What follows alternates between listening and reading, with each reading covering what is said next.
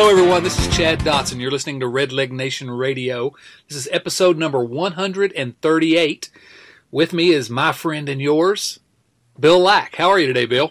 Well, at least yours. I don't know about anybody else. You do have at least one friend. I have one, but I pay him a lot of money. Well, that's the way it works. Sometimes when you need a friend, the Reds are still playing baseball, Bill. Yeah, and some days it's a little better than others. That's true. Right now they're, as we record this, 32-54 in last place, 20 and a half games behind out of first place. That's probably about what we expected, but that's not good, is it? I don't think we're going to catch them. You think the Reds are even out of the wild card race? I think we've been eliminated. Oh, come on, Bill. Have a little optimism here. And yeah, you know what an optimistic guy I am. Yeah, exactly. It's been a rough year, but there are always some interesting storylines around the Reds. This week we had just looking at the news of the week. Adam Duvall. Adam Duvall made his first All-Star team. He is also going to be participating in the Home Run Derby. And, it's a continuation of what's been a really nice story. A guy that was sort of a throw-in on the Mike Leake trade last year, and in his first full season as a starter in the big leagues, he's on the All-Star team. Yeah, I'm real happy for the kid. Is he a great player? No, he's not going to be a great player. He's 27 already, and he's really getting his first regular time in the big leagues. But, he's having a good year. And his numbers are pretty phenomenal considering how low his on-base percentage and how high his slugging percentage is. And I think he's got more extra base hits than regular hits or something like, than singles. Oh, yeah. Quite a few more doubles, and I think he has one triple, and between doubles, home runs, and that triple, it's almost double. Yeah, but when you're spanking an on base percentage at 289, you're not gonna your ceiling's pretty low. but you know what? Good for this kid. I mean, he's he got a chance to play, and this is what we talk about all the time. He got a chance to grab a hold of a job, and he grabbed a hold of it. He did. I mean, at the beginning of the season, he was supposedly going to be in a platoon with Scott Schebler in left field, and he just grabbed it. He grabbed it from almost the very beginning. He ran Schebler all the way to Louisville. Yeah, and Schebler's hitting home run after home run in Louisville, but that spot's taken now in the big leagues. We got an all-star in left field, and you're right about the on-base percentage is low, and there are lots of reasons to think this guy's not going to be your starting left fielder for the next 7 years, as you might hope from a first-year all-star. But I'm like you. Forget about that. It's a great story. You got to feel good for Adam Duvall, who's it must be living the dream right now. I mean, he really wasn't even sure he'd coming into spring training that he had a spot on the Major League roster. Right. And here we are in July, and he's got a spot on the All-Star team. He's second in the league in home runs or third in the league in home runs? Yeah, and he's been tied for first within the last couple weeks. He's dropped to second, I think, now. But yeah, it's just it's an incredible story, and not even that. He's going to be in the Home Run Derby, where in the semifinals he might face our old friend Todd Frazier. Yeah, before we hit the Home Run Derby, I also want to say something about his defense. He's played a pretty good left field, considering he's never really played left field before. It's really amazed me because the knock on him was that he was a butcher defensively. He could not stick in San Francisco with any regularity in the lineup because he was so bad at third base, which was where his previous position was. And so I expected nothing out of him as a left fielder. And you're absolutely right. He's been not just adequate, he's been actually good. Pretty good, yeah. So, here's down, and moving on to the Home Run Derby, I'm not a big fan of it.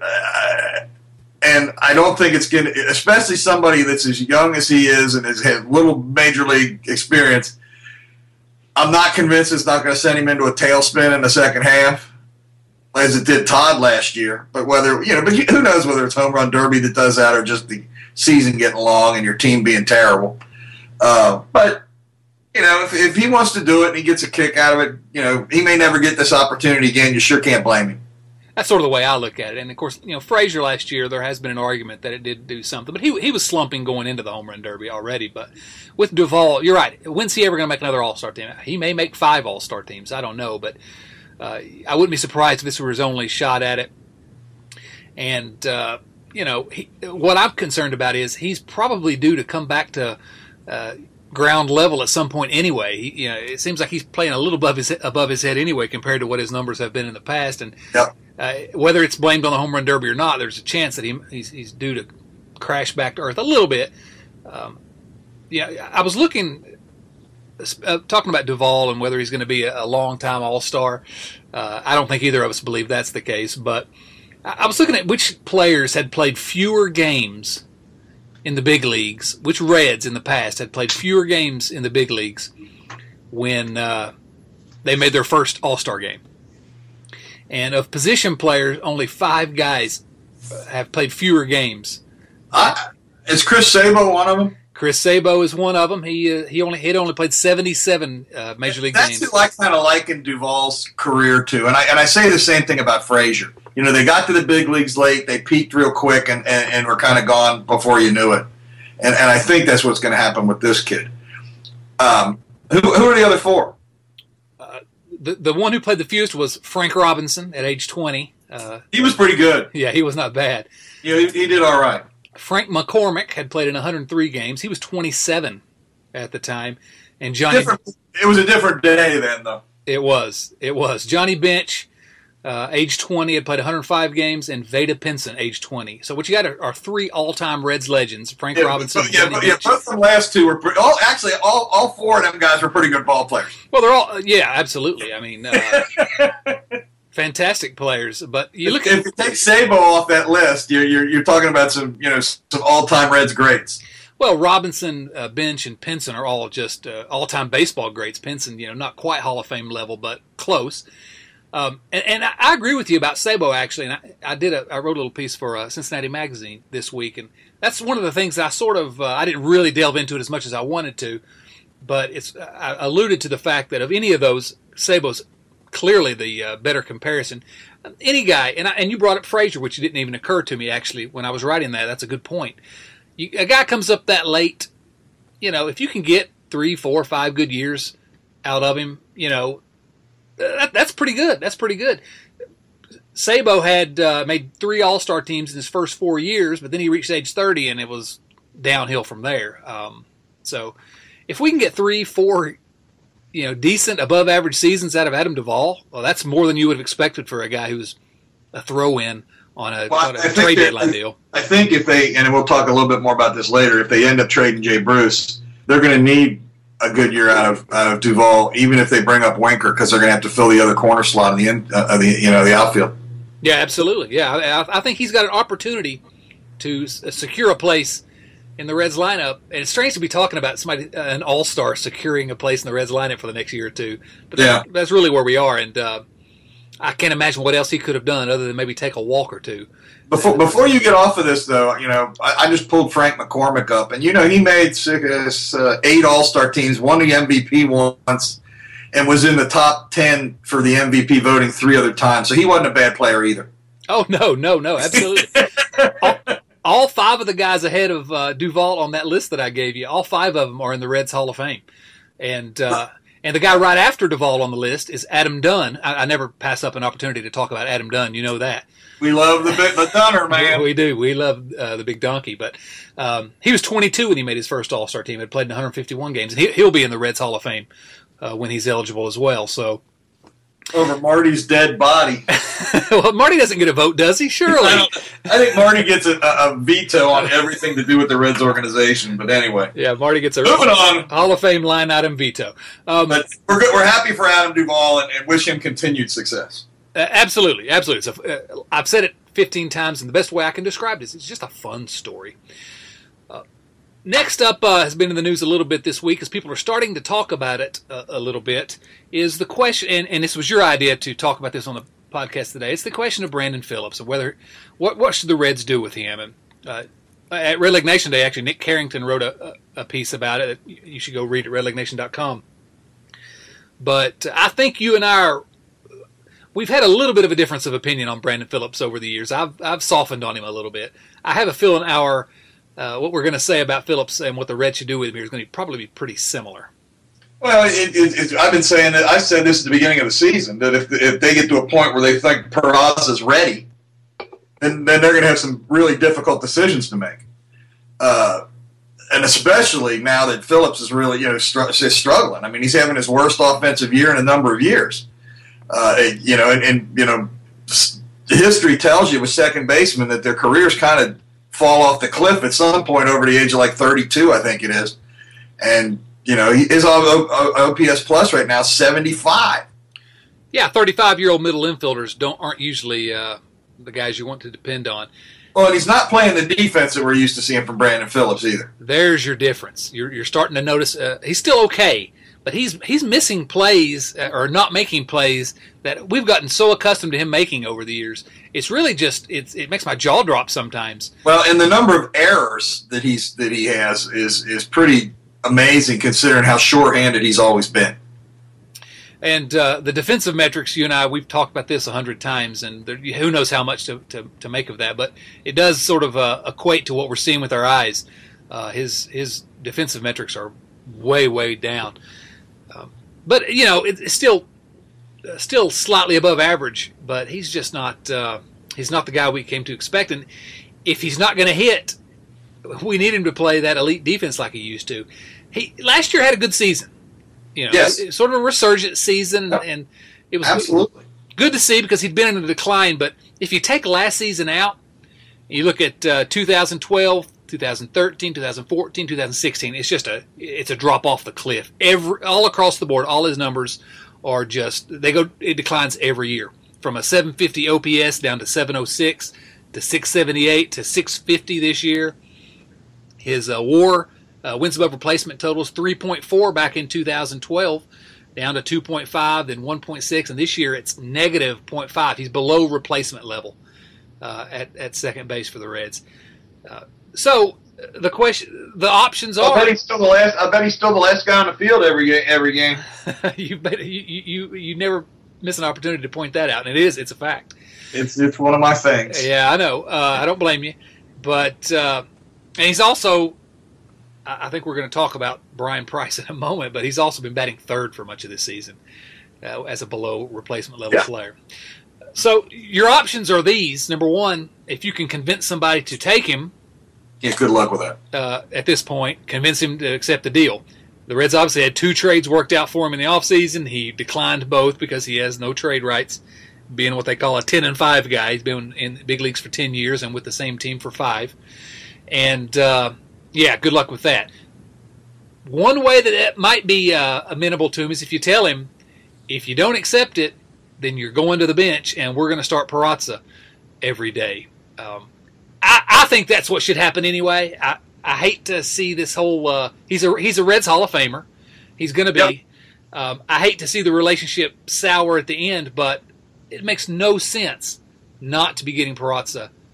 Well, and I think we previewed this exact problem before the season and I think we talked about this. And the concern is the damage that Phillips could do to this clubhouse if he's a dissatisfied player on the bench. He's not the most mature gentleman in the world, as we can attest through Twitter and tirades and everything else. But I think the Reds they should try to do whatever they can do to avoid eating $20 million, which is what they still owe this guy. I think they're going to have to eat that no matter what. Even if they can find somebody to take him, I imagine they're going to have to pay a substantial amount of that. Yeah, they're going to eat a bunch of it. Yeah. But I don't think, who would want him? I mean, that's the problem. They had a contender. The Washington Nationals wanted him before the season, and he could be. They're lucky that they didn't get him because they got Murphy at second base now. He's playing great, but yeah, he could have been playing for a contender right now and playing for his old buddy Dusty, and now he's crazy. It's kind of the reverse Jay Bruce. Jay Bruce's trade value was low, and he's rebuilt it over the last 3 months. And Brandon Phillips' trade value, I imagine, we don't have any inside information, but I imagine it has to have cratered over the last 3 months. And it probably wasn't that high to begin with. Probably not. So you trade him for what you can get. Really, your three options are trade him if you can, and we've talked about why that may not be the case. You may not be able to. Put him on the bench, let Peraza play. You got to talk Brandon into not blowing the whole thing up in the clubhouse if you do that. Although if he does blow it in the clubhouse, well, what do you do? Then you have to go to option 3, which is you just cut him loose. Just get rid of him. I mean, if you're going to have to pay that $20 million or whatever anyway, it's a sunk cost. Yep, you can't let it damage the future of the ball club. Right. The damage you can do to young players and psyches and all that stuff. So. But we've already talked about Brandon Phillips longer than we should. I agree. Let's go into one more quick thing before we move on to our next segment. And that's the fate of Brian Price and his coaching staff. What do you think is going to Well, I was surprised at the move last weekend when they fired the pitching coach. I was too, Mark Riggins, yeah. I'm not going to say that the pitching staff hasn't been a disappointment. Yes, it has. But it isn't all Riggins' fault. The front office, and actually, if you read everybody's quote from Jocketty to Price to everybody else, they were all very careful not to lay this at his feet. That's true. But nevertheless, the guy's out of a job. Right. Now he's still with the organization if he chooses to be. The good thing that came out of that was Ted Powers finally getting coaching in the big leagues. After I think 17 or 18 years in Louisville. Yeah. But I think it serves no purpose to fire this coaching staff before the end of the year. I don't even think so. If you fire Price, I guess you could be sending a message, but I don't really know what the message would be. I don't understand what the point of it would be. Let me talk about Ted Power for a moment, though, by the way. I'm not happy about Ted Power being in Cincinnati because I actually was going to interview him for something I'm putting together and had it set up with Louisville, and then now he's gone from Louisville, so I'm going to have to start over again with the Reds. But you're happy for Ted. I'm very happy for Ted. Everybody in Louisville has had nothing but good things to say about him. He gave us some time for the podcast last week, actually, and he's by all reports he's always wanted to get back to the major leagues, but he's not complained. He's done his job in AAA, and I'm really happy for him getting a chance. Good organization guy. Absolutely, and he was a good pitcher for the Reds. Even though he started against the Reds, I think in the 5th game of the clinching game of the '90 series. Game 6 of the 1990 National League Championship Series. Yep. Yeah, I was there. He was excellent, big game. A nice win for the Reds. Big Glenn Braggs reaching over the fence. With 1 out in the 9th, robbing Carmelo Martinez. We're getting old, Bill. Oh, we're going to get older here in a minute, but go ahead. That's true. But going back to Price, what's the point in firing him? You're going to pay 2 managers then if you do that, which doesn't make any sense when you're trying to save money. You are bringing somebody in who I don't know how anybody else could do any better with this team. Maybe somebody could do better. Sparky Anderson probably would have done better with this team. Sparky Anderson would not have made this a playoff team. You could have put Sparky Anderson, Casey Stengel, and John McGraw in one person, and they couldn't turn this into a playoff team. Right. So, Price, that's no doubt about it. And not that we're saying that Price is a mixture of those 3, but he's been hamstrung from day one. They gutted the roster on him. He's really never had a chance. I think he's probably released after the year, and they'll have somebody coming in next year. I don't know who, but I don't know who would want to take over this team after they're going to lose 100 games. There's a lot of you hear the local talk about Barry Larkin. Why in the world would Barry Larkin want to take this team over? Zero chance of that is my prediction. Zero chance. I think they bring up the Shields for a couple of years and they hang 100 losses on him, next year and hopefully 80 the year after. And then they fire him, and then maybe you get somebody when the team's headed in the right direction. And that's when you'll get a guy that you really think can be the manager for the next good Reds team. If they're on, they've said it a few times. We think 2018 was when we can be competitive again. Anyway, if they really believe that, my suggestion would be keep Brian Price around next year, because if you're just going to lose, unless you think he's actively harming your young guys, your young pitchers especially. He's doing something that's helping them not to develop. He's getting in the way of progress. But if not, let him take the losses. The only problem with that is you got to sell tickets. Well, that's true, but is Delino DeShields going to sell tickets? Maybe getting rid of Price, just doing that I think that's creates the selling point. Is we're making a change. I hate it because I actually think Price has been not terrible as a manager. He's been worse than I thought he'd be. Maybe, but he's also done some things that I wouldn't never have seen from any previous Reds manager. Hitting Votto second, hitting Billy Hamilton ninth when he was struggling. I mean, thinking outside the box a little bit. He does the same dumb stuff as well that we see, and his usage of the bullpen is questionable. Not that he has a bullpen this year, but not this year. Yeah, so I don't know. I think he's probably gone, and I think that the reason that you stated ticket sales might be as good a reason as any because there's a big contingent. We get it at people tweet at Red Leg Nation every single day. Fire Price. And they had a huge drop off in season ticket sales from last year to this year because of the All-Star game. Right. Yeah. And it'll drop even more if you're looking for good season tickets. My guess is you'll have a pretty good selection after this season. Yeah, lots of good seats available. Mm-hmm. Well, let's move on to our next segment, Bill, which is the question of the week. And this week's question of the week. I say this week's is the first time we've used this segment, but it's going to be a recurring feature. Jay Bruce and Zach Cozart, there's lots of talk about whether they're going to be traded at the trade deadline at the end of this month. Are Jay Bruce and Jack Cozart future members of the Reds Hall of Fame? You want to take a stab at that, or you want me to take it first? Did you say Jack Cozart or Zach Cozart? Because I didn't know if he had a brother. I hope I said Zach. Because Jack Cozart's not getting anywhere near the Reds Hall of Fame. Because I say one yes and one no. I do too. I think Bruce is a no-doubter. I think Zach Cozart and he's in my wife's Hall of Fame because she loves him because she thinks he's the most gorgeous man she's ever seen in a Reds uniform. I can't argue with that. But he's just another short. He's just another player. He's nothing else. There's nothing about him to put him in the Reds Hall of Fame. Now that's not to say that we don't have players in the Reds Hall of Fame that were just average players. I think Tommy Helms is in the Reds Hall of Fame. Yeah. I'm not positive of that, but I believe so. Oh, I think he is, yeah. And Tommy Helms was no great shakes either, even though he won a Rookie of the Year. And a guy like Ron Oster, who, good Cincinnati guy. He's a Cincinnati kid, and that sure gives you a leg up. It does. I think you're right about Cozart, except I will add this. I wouldn't vote for him for the Reds Hall of Fame, for whatever that's worth. And what it takes to get in the Reds Hall of Fame is sort of nebulous because, like you said, there are people that probably shouldn't be in. And guys who I think should definitely be in, like Reggie Sanders, who aren't in.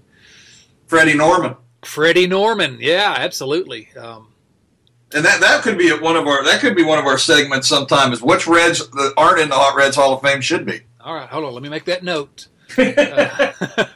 But about Cozart,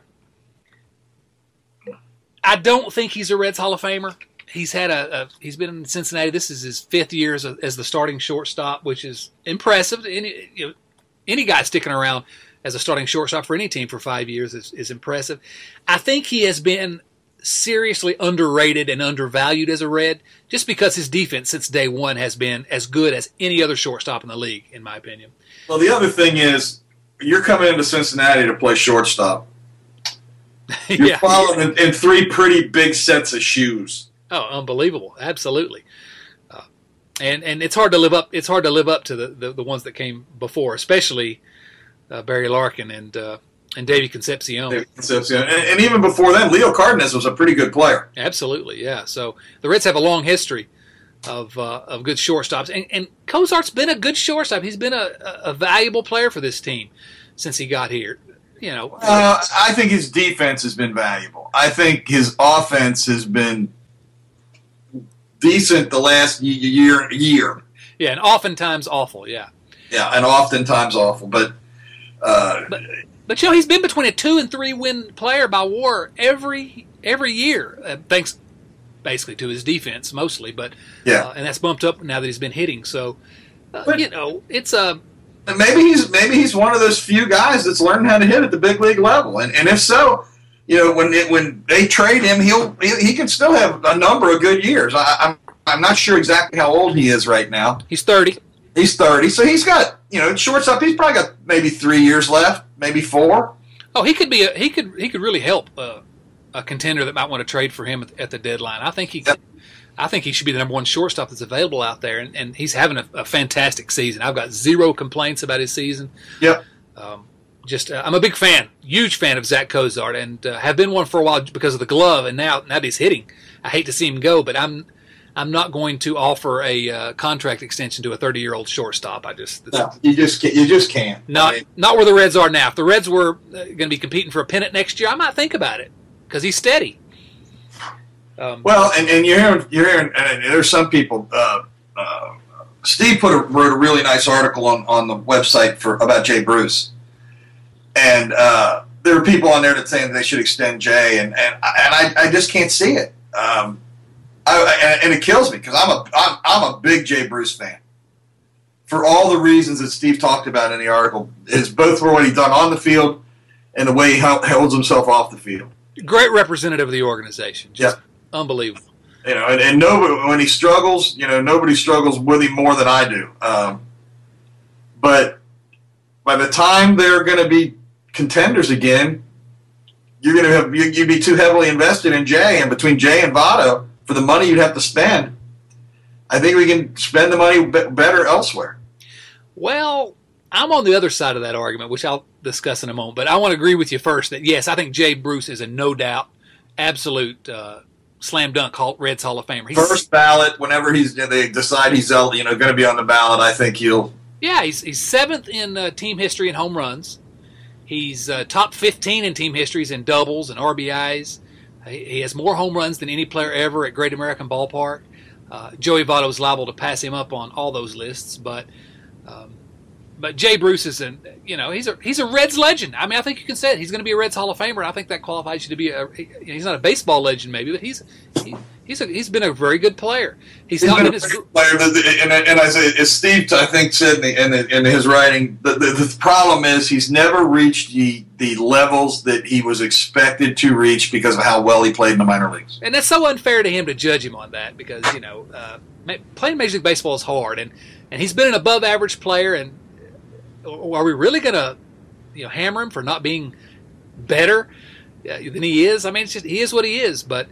I'm one of the guys who, and I will admit right up front that I would be a terrible general manager because I'm too much. I let my heart get in the way of my head a little bit too much. But I'm talking myself into the Reds, seeing if they can sign Jay for 4 years. If he'll agree to some contract for 4 years. How much would you? What would you be looking at? I don't know. It's not my money. You just hand him a check and let him fill it in. I'd let him fill it out. Because I think I can see a scenario where the Reds really could compete here in a couple years. I really can see that. And Jay Bruce is just 29 years old. And to go against my own argument here, it's not like there's bats backed up to Double-A in this organization. Exactly. That's absolutely what where I was going with this. We don't have any really ready-made solutions. Now, I guess if you think Jesse Winker's going to be ready soon, and he's been injured a little bit, but he's ready. And if you think Adam Duvall is a long-term answer, well, there's a couple of corner outfielders. But yeah, that's a big but. I mean, I still think you got quite, and you and I disagreed about this. We were talking about it on social media. You're Billy Hamilton's starting to win you over. I love me some Billy. Yeah. You gotta love Billy. Come on, man. Oh gosh. He was named after you. I've got a javelin that weighs more than Billy Hamilton. It's not as fast. It is when you throw it. Maybe. Anyway, I don't want to get off on Billy Hamilton, but what I'm saying is if you trade Bruce, you got questions all over in the outfield. Because as much as you love your Billy, you're not going to tell me that he's a sure thing in center field. I'm not ready to offer Billy Hamilton a long-term contract. Okay. No. So I understand your point, but it would also depend on what I'd be dangling Bruce and Cozart, and I'd be trying to get outfield bats. That's what I'd be looking for. Yeah. So you don't know what they might bring, and it might be a guy playing in AAA. Which isn't a sure thing, God knows. It's not, but I agree. I think that the way it makes sense, there's two ways it makes sense. Number one, if Bruce is just going to cost more than you really is, whatever he's going to cost, is it enough to where in 3 years he and Votto are commanding so much that it just really doesn't make sense, then I think, financially you probably have to, if you think you can't sign him for something reasonable. And I'm not talking about asking Jay to take some kind of a hometown discount or something. Jay's, he'll get what he has every right to ask for whatever he thinks he's worth. But I think if you look 3 years down the road and you think, they're taking up 40% of the budget, that's probably not. Well, and Votto's salary is going to be, unless the budget can, rise as much, it's going to be a healthy percentage of it just on his own. Right. So then you're talking about tying up two guys for a lot of it. That in that sense, it doesn't make a whole lot of sense to. Here you are with your heart in your hand again. I know, but if he's on the trade market and we think he's rebuilt his value, and maybe he has. We don't know what the market is for him. If you can get a young outfield hitter, stud. Some kind of, somebody that you think can be a guy that could possibly be in your outfield for the next 5, 6, 7 years. Well, do it. And the flip side of what you were just talking about is, now that he's rebuilt his trade value, his price tag goes up. Yeah, absolutely. he might be able to command more in trade, and that would sort of lean towards the idea they should trade him. Another part of why he could be valuable in the trade market is he actually has another full year on his contract. Right. So he's got an option year, I believe. Yeah, so whatever team trades for him gets a year and a half of him. The thing that I can't figure out is why his defense has dropped off so badly. I don't think it has. I think it has dropped off. Well, I'm just going by your defensive metrics. I know we've had that argument. I'm not a big fan, and that's what I was going to say because I don't see it to the eyeball test. I saw a couple of scouts today. Fangraphs actually had a piece just today on Jay Bruce's defense and how the eye test doesn't match what these defensive metrics are saying. And I think the conclusion was sort of, yes, since his that knee injury in 2014, his defense has declined, but it's, number one, it's not nearly as bad as what the metrics say it is. Number two, it's mostly just because he really evidently struggles going back on balls. That's almost entirely where the defensive metrics are hammering him. Everything else, he's still a decent average outfielder at least. And I think that having Billy Hamilton beside him makes those numbers look worse as well, because Hamilton can cover like 6-7 miles in the outfield.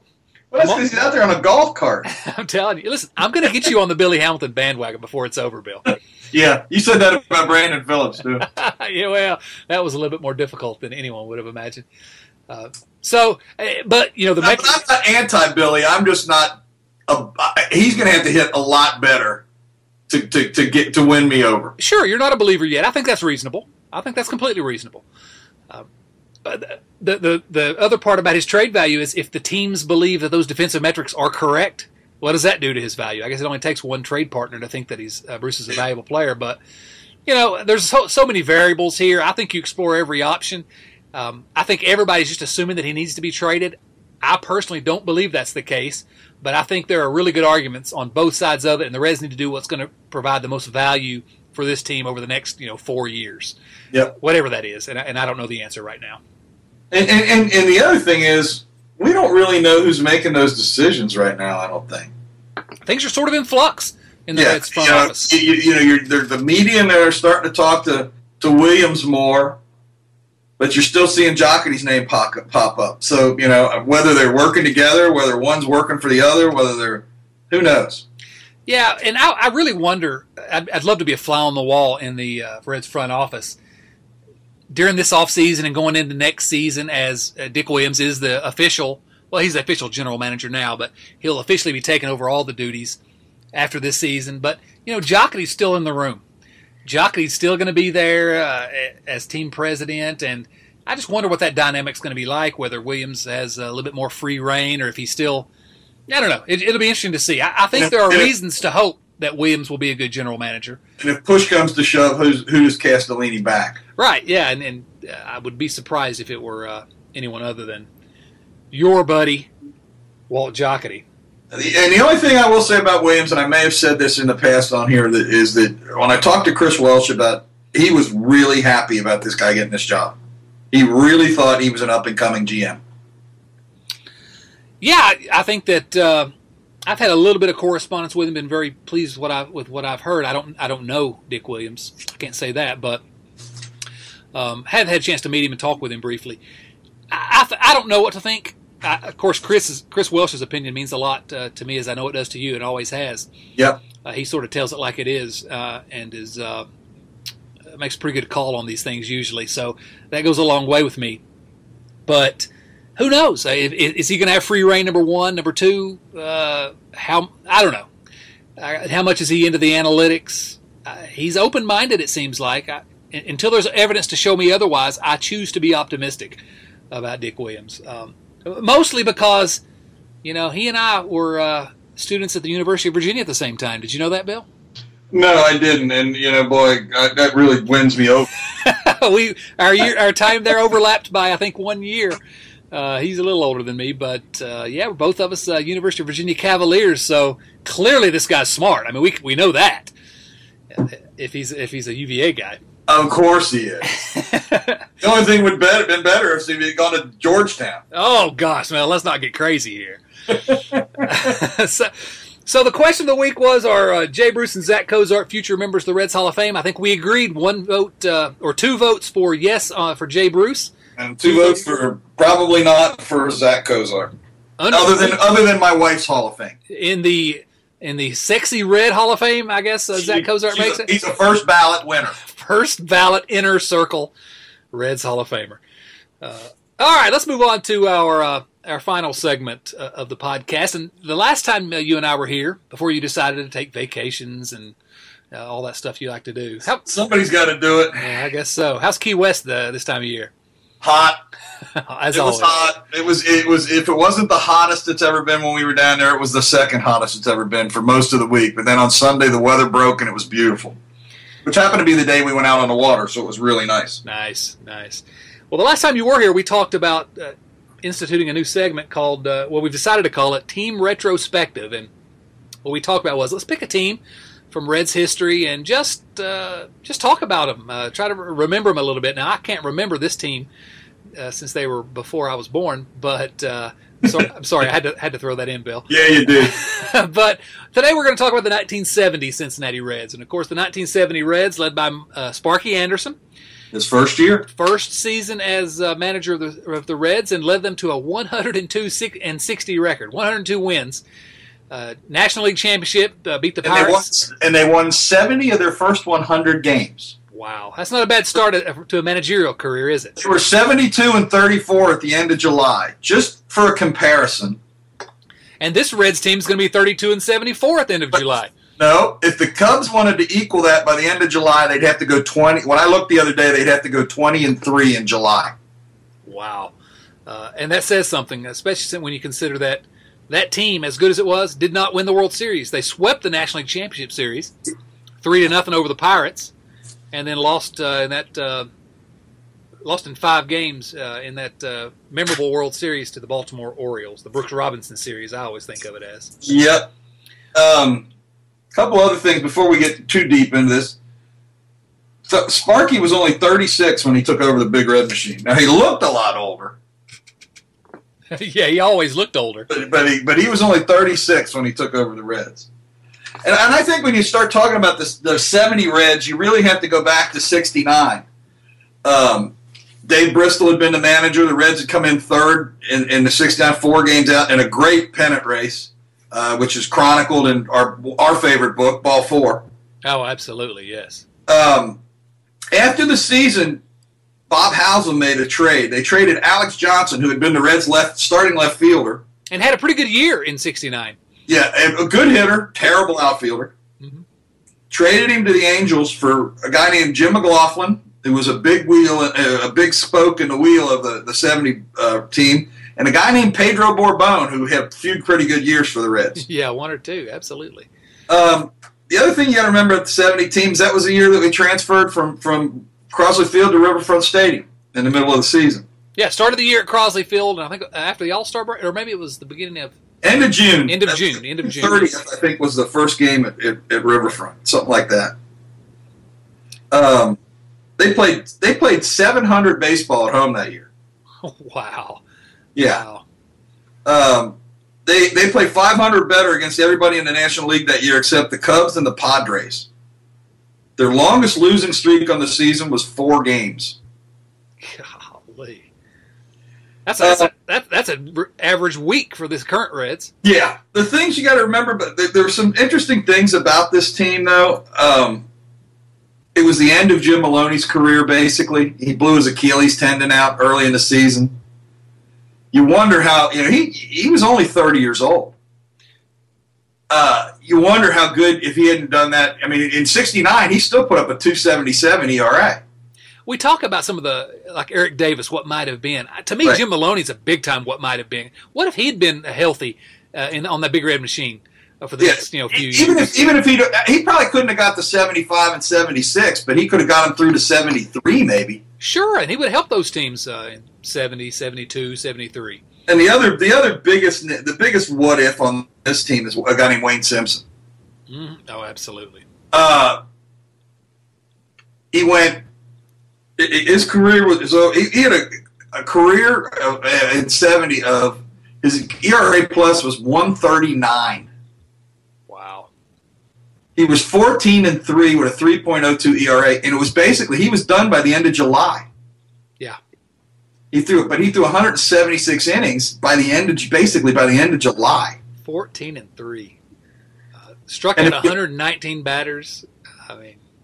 And that's the other problem. He walked a lot of guys. He had 81 walks. I mean, he averaged 4 walks a game. But if you look at his game log, I think he threw a 2-hit shutout in his first start in the big leagues, which always reminded me of Johnny Cueto, who I think did something along the same lines. But the pitching staff on that 70 team, as much as it was beat up, and by the end of the season, by the time the playoffs rolled around, they were pretty beat up. I remember that because this was my first favorite Reds team. I was 12, and I got hooked on baseball in '69 because of Ball 4, which came out in '70. But I remember that pennant race in '69 really well. But this '70 team was really my first favorite Reds team. But the pitching staff led the National League in wins and saves, was second in ERA, and shutouts and hits and earned runs, and third in the league in home runs. The average age of the pitching staff in 1970 was 25. And probably their worst starting pitcher won 20 games. Yeah, it was the guy that won 20 games. Right. Jim Merritt went 20-12. Yep. 4.08 ERA. And I think he was the only left-hander, if I remember right, in the rotation. Well, you had Simpson at 21 and Gary Nolan, another what might have been, at 22 years old that year. I always think that about Nolan, and he missed he missed one full year, I think, in '74, and parts of other years. But he still had a pretty daggone career. And you talk about a guy that reinvented himself as a pitcher. He went from a guy that was striking out 200 guys a year to a guy that was striking out 70 guys a year or something along those lines. I mean, he became a soft tosser on the Big Red Machine. And was successful doing that, but his career was over at 29. I mean, never saw the heights that we expected at ages 19, 20, 21, 22. But but this team also had a great bullpen. I mean, they had 3 guys in the bullpen whose ERA plus is the lowest one was 158. Wow. Wayne Granger was 158, Clay Carroll was 162, and a very young 19-year-old Donnie Gullett had a 172 ERA plus. At 19. That's fantastic. And, of course, now Sparky he only started 2 games that year. But, and he had a foreshadowing of greatness. He's another of what could have been. Oh, no question. No question. But you look, and then, in this team, the offense, I mean, they just came in and beat you to death. And that was with 2 almost automatic outs in the lineup. When Tommy Helms and they played kind of a 3-headed monster at shortstop that year. Concepcion ended up getting most of the playing time by late in the year, but early in the year, Cheney got some playing time and Woodward got some. Woodward, yeah. But Tommy Helms wasn't a very good player that year. But you look at the bench won the MVP. Perez had as good a year as bench did offensively. Almost. I mean, it's nip and tuck. That was Bench's first MVP, just to note, and he was 22 years old. Yeah. Pete had a good year. Pete who? Pete. I don't. Pete who? Oh, Rose. Pete Rose. Number 14. Nobody wants to wear that right. number. Yeah, that guy. Unless maybe he said, as he said the other day at the ballpark, that if his grandson makes the big leagues, he wants his grandson to be able to wear number 14. Well, that'd be just fine. But Bobby Tolan had a heck of a year for him, and Carbo was second in the league in Rookie of the Year voting. He had a 1.04 OPS. And Carbo, 22 years old, goes back to what you were saying about Alex Johnson. When he was traded, Carbo slid right into that spot in left field and was just a revelation at age 22. 310 average. They platooned left field that year. Carbo played, and Hal McRae was the other side of that platoon, who was a pretty fair country hitter himself in the big leagues. Oh, yeah, no doubt about it. But you had Carbo at 22 who played 125 games, and you're right. McRae played 70 games, and he was only 24. Yeah. But you were starting to see some of these guys filter through. Obviously, Rose and Tommy Helms and Tony Perez were guys that came up through the Reds. But, Bernie Carbo in the 65 draft, Bernie Carbo was the first-round pick, and Johnny Bench the number 2 pick. And at age 22, these guys are not just starting, but really stars in the big league at that point. Carbo never reached the heights, obviously, of Bench, but he was good that year. And so you're really starting to see the seeds of the Big Red Machine. Absolutely. And even the bench was, McRae, when he wasn't starting, Jimmy Stewart was a good bench player. Ty Klein was on this team that year, and he had a really good year off the bench for the Reds, and was part of maybe the most controversial World Series play for the Reds, other than the Ed Armbruster play in '75 in Game 1 of the World Series. Carbo on third, Klein had a chopper. Hendricks has the ball. He tags Carbo with the glove, and the ball's in his hand. Right. Sparky, and that's one of the things. If you've never seen the tape of Sparky Anderson arguing with the umpire after that play, Sparky never said a cuss word. He didn't say one cuss word as he's arguing with his ump. In the World Series, Game 1, if you can't love Sparky Anderson for that, Oh, Sparky. We love Sparky for many reasons. You mentioned Jimmy Stewart a second ago, not to really shift too far away, but Jimmy Stewart, played in 101 games, but only had 116 plate appearances that year as a sort of a utility guy off the bench, and had a good year. He was mostly a pinch hitter. Yeah. I bet you, and I don't know if you can look that up, I bet he didn't play a whole lot of defense. No, I'm sure of it. But a good story is 30 years later, Jimmy Stewart was an advanced scout in the Reds organization. And the story goes that at the time, our buddy Tom Brenneman was actually a Cubs announcer, but he was during the playoffs. He'd come back to do nightly sports reports on television in Cincinnati, and he was in Lou Piniella's office right before a day or two before the World Series when the Reds were getting ready to play the Oakland Athletics, and Piniella, as the story goes, pointed at the advanced scouting report from Jimmy Stewart, who had put together the whole package on the A's and what strengths, weaknesses, how to pitch guys, things like that. And Stewart basically told Piniella, and Piniella told Brenneman, "You guys are going to kick the A's whatever." Said, "You all match up very, very well with this team." And this was supposedly right before the World Series. Jimmy Stewart predicted that the Reds were just going to blow the Athletics out of the water based upon their particular strengths and the Reds' particular strengths, mostly power arms, I think, that could counter those big bashers for Oakland. So that's my Jimmy Stewart story, such as it is. Oh, I thought you were going to do a Jimmy Stewart impression, Oh, man, that would be even worse. But you're welcome to try that if you'd like. I know.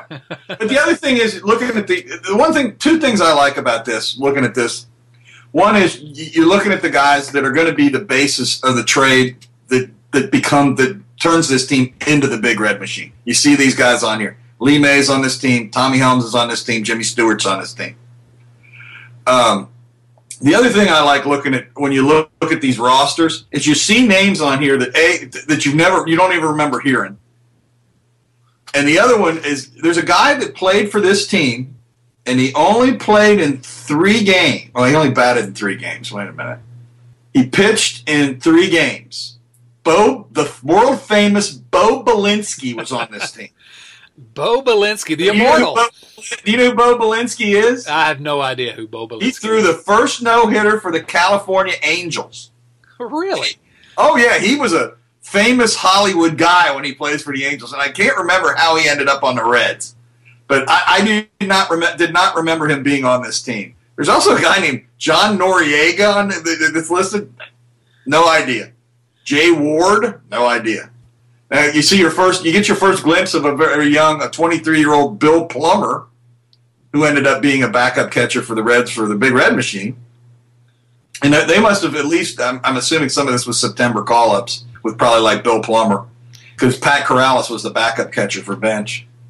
I think you're making up some of these names. But the funny thing about Pat Corrales was, and again, I'm dipping back into my brain here, he was one, and you used to hear this a lot about guys that were playing behind great players, and these guys would all say, well, he's playing behind bench. If he played on another team, he'd start, anywhere else. And they traded him, and he didn't start anywhere else. Right. He did become, I think he won the World Series as manager of the Phillies, though, I believe. Wasn't he their manager when they won in 83, maybe? Wasn't he? I think he might have been. He was their manager. I think it was when they won the World Series. Maybe not. But the other thing, 2 things that I want to talk about here, and as I was looking at when the Reds beat the Pirates in the NL playoffs, they beat them 3-0, but every game was close. And in the 3rd game, in the 9th inning, the Pirates pinch ran for Roberto Clemente. Wow. That jumped right out at me. Which game? The 3rd game? The 3rd game in the 9th inning. So that was Clemente's last game ever. No, that was 72. Oh, was it? I thought it was 70. I thought okay. That was 72. I think when Bench hit that home run over his head in Game 5. Oh, you're right. And as you said in the World Series, Brooks Robinson was just unconscious. I mean, anything that was within 3 miles of third base, he caught, no matter how hard it was hit. I mean, Bench and May and Perez were hitting rockets all series, and he just caught everything. Yeah. Obviously I didn't see the series, but growing up, the highlights of that series, always you could tell when Bench would come up, hit a rocket, and Brooks Robinson would make some kind of crazy play. That series probably did more to make Brooks Robinson's reputation than anything else, because it sure didn't hurt. It hurt him getting into the Hall of Fame. It sure didn't. No, I mean, because here we are, 30 years later. Good, I think I said 30 years later. It's 40 years later. Yep. Goodness gracious. And almost 50 years later. Oh my goodness. But you got to remember that this is where I think the Reds started realizing they moved into a new ballpark, which was going to change their style of play. And they went into the World Series. They got beat by a team that had some really good pitching. And they realized that they were going to have to strengthen their pitching staff. And I think they went out and got Billingham in 72. The 71's kind of a lost year for a lot of reasons, and we could talk about those some other time. The injury of Bobby Tolan in 71, I think, really took a lot of, and Bench had a terrible year. I think, if I remember right. But you look at just quickly. You're right about that pitching. The Orioles pitching: Jim Palmer, Mike Cuellar, Dave McNally. Yeah, 3 20-game winners. I don't remember who the 4th starter was. And a couple of years later, sometime in the 70s, they had 4 20-game winners. Yeah. I think Pat Dobson was the other one at that time. The immortal. Yeah. And then, of course, they win the World Series in 70, and then the Oakland A's take over. Mm-hmm. And then, 72 series. The 72 series, I did not sleep all night that night when we lost Game 7. And I have never forgiven Bobby Tolan 50 years later or whatever it is. But, I think about 70, 72, 73. 73, they just ran into a buzzsaw in the Mets pitching staff. But they ran into Seaver, Koosman, and Matlack. And they beat Seaver in Game 1, but they only beat him 2-1 on home runs by Rose and Bench. But you think about how much greater the legend of the Big Red Machine could have easily have been. I mean, and even 77, 78, 79, they were right there. Yeah, in the 72 series, they should have won. Yeah. 73, like I said, in the play, they had no right to lose to the Mets in the playoffs. But, you run into, as we've found we've talked about this a million times, you run into a good pitching staff in a short series, it's tough. Anything can happen. Absolutely. So, but that 1970 team was a fun team, and that was a team that really sort of caused you were already in love with the Reds, but that really caused you to fall deeply in love with them. Oh, absolutely. And that's, and when they moved from Crosley to Riverfront, and I think that's when Haslam started seeing that they're going to have to play faster. That they're going to have to get faster on defense. So a couple years later, you got Joe Morgan playing second base instead of Tommy Helms. You got Davey Concepcion maturing at shortstop.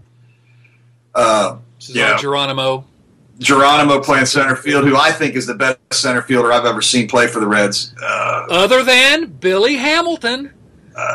Billy couldn't hold Cesar Geronimo's tomahawk. Oh, my goodness. I'm going to name this the Billy Hamilton podcast just for that. Here's what I'll say in comparing the two. Billy Hamilton does not have anywhere near the arm that Cesar Geronimo had. I won't argue with that.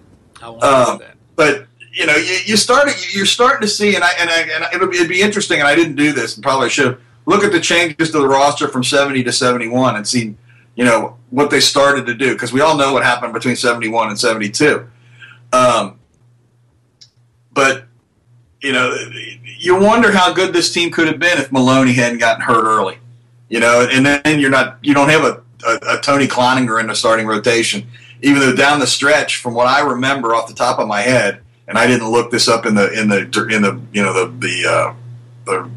schedule and results, but I remember Cloninger getting a lot of starts and a lot of them on short rest late in the season because guys were so beat up.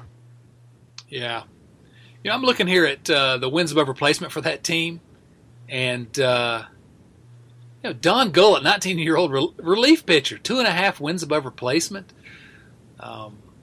Yeah, and Sparky kind of hid him. I mean, he didn't really let him – he kind of held him back. Gary Nolan, almost 5 wins above replacement. I mean, that's crazy good. I'm looking at Tony Cloninger here, and through the end of July, he had 17 appearances. He had 7 in August, and he had 6 in September. So he had 13 in the last 2 months of the season. So he was shooting. He pitched, and they got these days of rest. He pitched twice on no days of rest, 1 time on 2 days of rest, 6 times on 3 days of rest. So by the end of the year, their pitching staff, from what my memory reminds me, was pretty banged up. Must have been. And they were leaning on Tony Cloninger and Jim McLaughlin a lot late in the season because Simpson didn't pitch hardly at all in the second half. Boy, they could have used Maloney, no doubt about that. Oh yeah, and late in the year, they brought Milt Wilcox, who gave him some good innings. It was only 5 games. They gave him 22 innings, but I remember him being pretty good in the playoffs. And I don't remember if it was the 70 playoffs I'm remembering or whether it was later than it might have been 72. I'm looking at Lee May at age 27. This will be my last comment on the 70 Reds. With an Adam Duvall special season. 34 home runs, but only 12th on the team in wins above replacement at 1.9, thanks mostly to an on-base percentage of .297. Except that's not Adam Dunn, not the base percentage. Adam Duvall. If I said Adam Dunn, I meant to say Adam Duvall. Yeah. No, Adam Duvall is what I meant. You may have said that. I may have. Well, I heard Adam, and I immediately went to Dunn.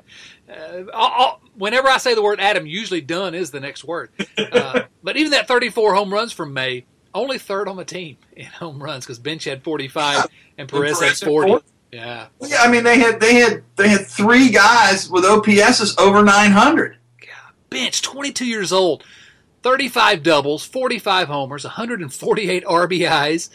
Goodness gracious, what a year! I think that what is that? Is that like 2nd on the team all time in RBIs? I think. I'm not even sure. I'm not sure about that one. I think it's something like that. I can't remember where to look that up real quick. I think Adam Dunn had 214 RBIs. I'm thinking about strikeouts. The number of things that this team could do offensively, and like you said, and they were young. I mean, the oldest guy that's listed here as a starter is Helms and Rose at 29. Right, and Helms would be gone. And Helms would be gone in 2 years, replaced by, I think Joe was a little younger than Helms. I'm not sure about that without looking. Yeah. The oldest guy on the team were Stewart and Klein. And they aren't, they weren't around much longer. The pitching staff was really young. Ray Washburn was one of the relief pitchers. He was 32. But it was a fun team to watch. I mean, they used to just beat people's brains in. I mean, and like I said, as the season went along, the pitching staff struggled. And so the offense became more important later in the year. They only had 1 month below 500. They went 14-15 in August. They were 16-6 in April, 20-8 in May, 16-8 in June, 20-12 in July. Then they took their foot off the gas and went 14-15 in August. Then they finished September 15-11. They beat the Dodgers 13 out of 18 games. They beat Houston 15 out of 18 games. Wow. Especially with the Dodgers, because the Dodgers would end up becoming, it would be such a rivalry. Well, and Atlanta, who'd won the division the year before, they beat them 13 out of 18. They basically, other than San Diego, they split with the Giants, who were in their division at the time, and they played less than 500 ball against the cellar dweller Padres, who they went 8-10 against. But against the top teams in the division, Houston and the Dodgers and the Giants, they played 500 ball or much better in Atlanta. I mean, the three, Houston and the Dodgers and Atlanta, they beat up on. Yeah, that was some kind of team. Unbelievable to look back at them.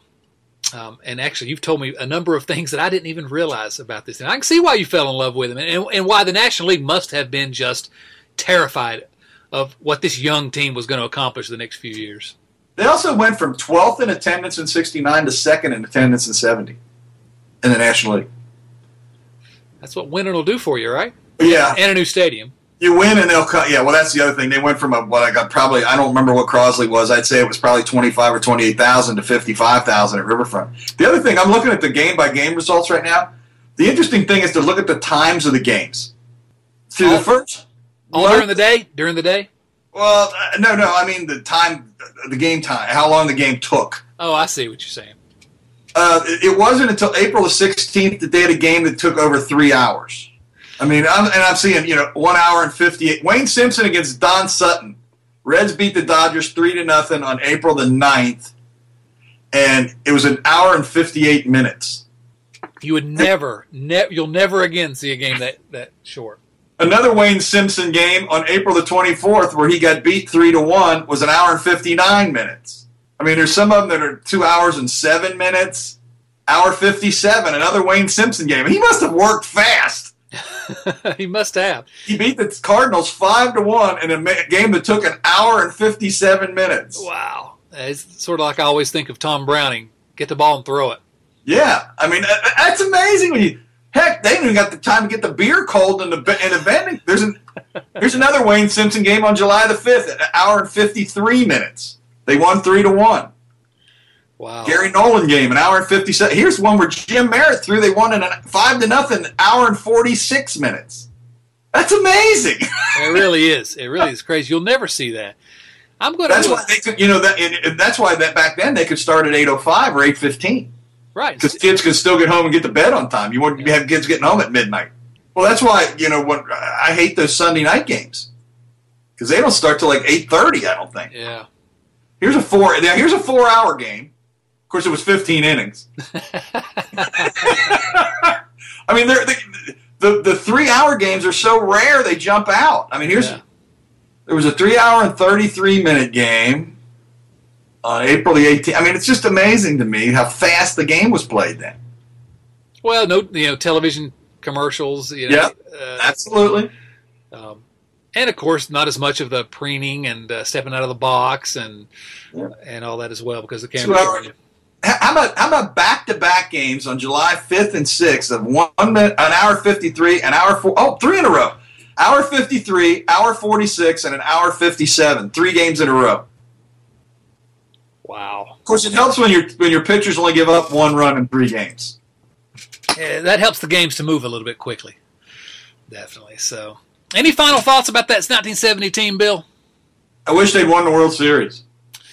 Well, there's nothing I can do about that one, but certainly I think one of the best teams, regardless of whether they won the World Series, one of the best teams in Reds history, and a good one to start off with our team retrospective segment. Yeah, absolutely. It's got the it's got the building blocks of the Big Red Machine, and yet you see enough of the weaknesses to understand why they made the moves they made.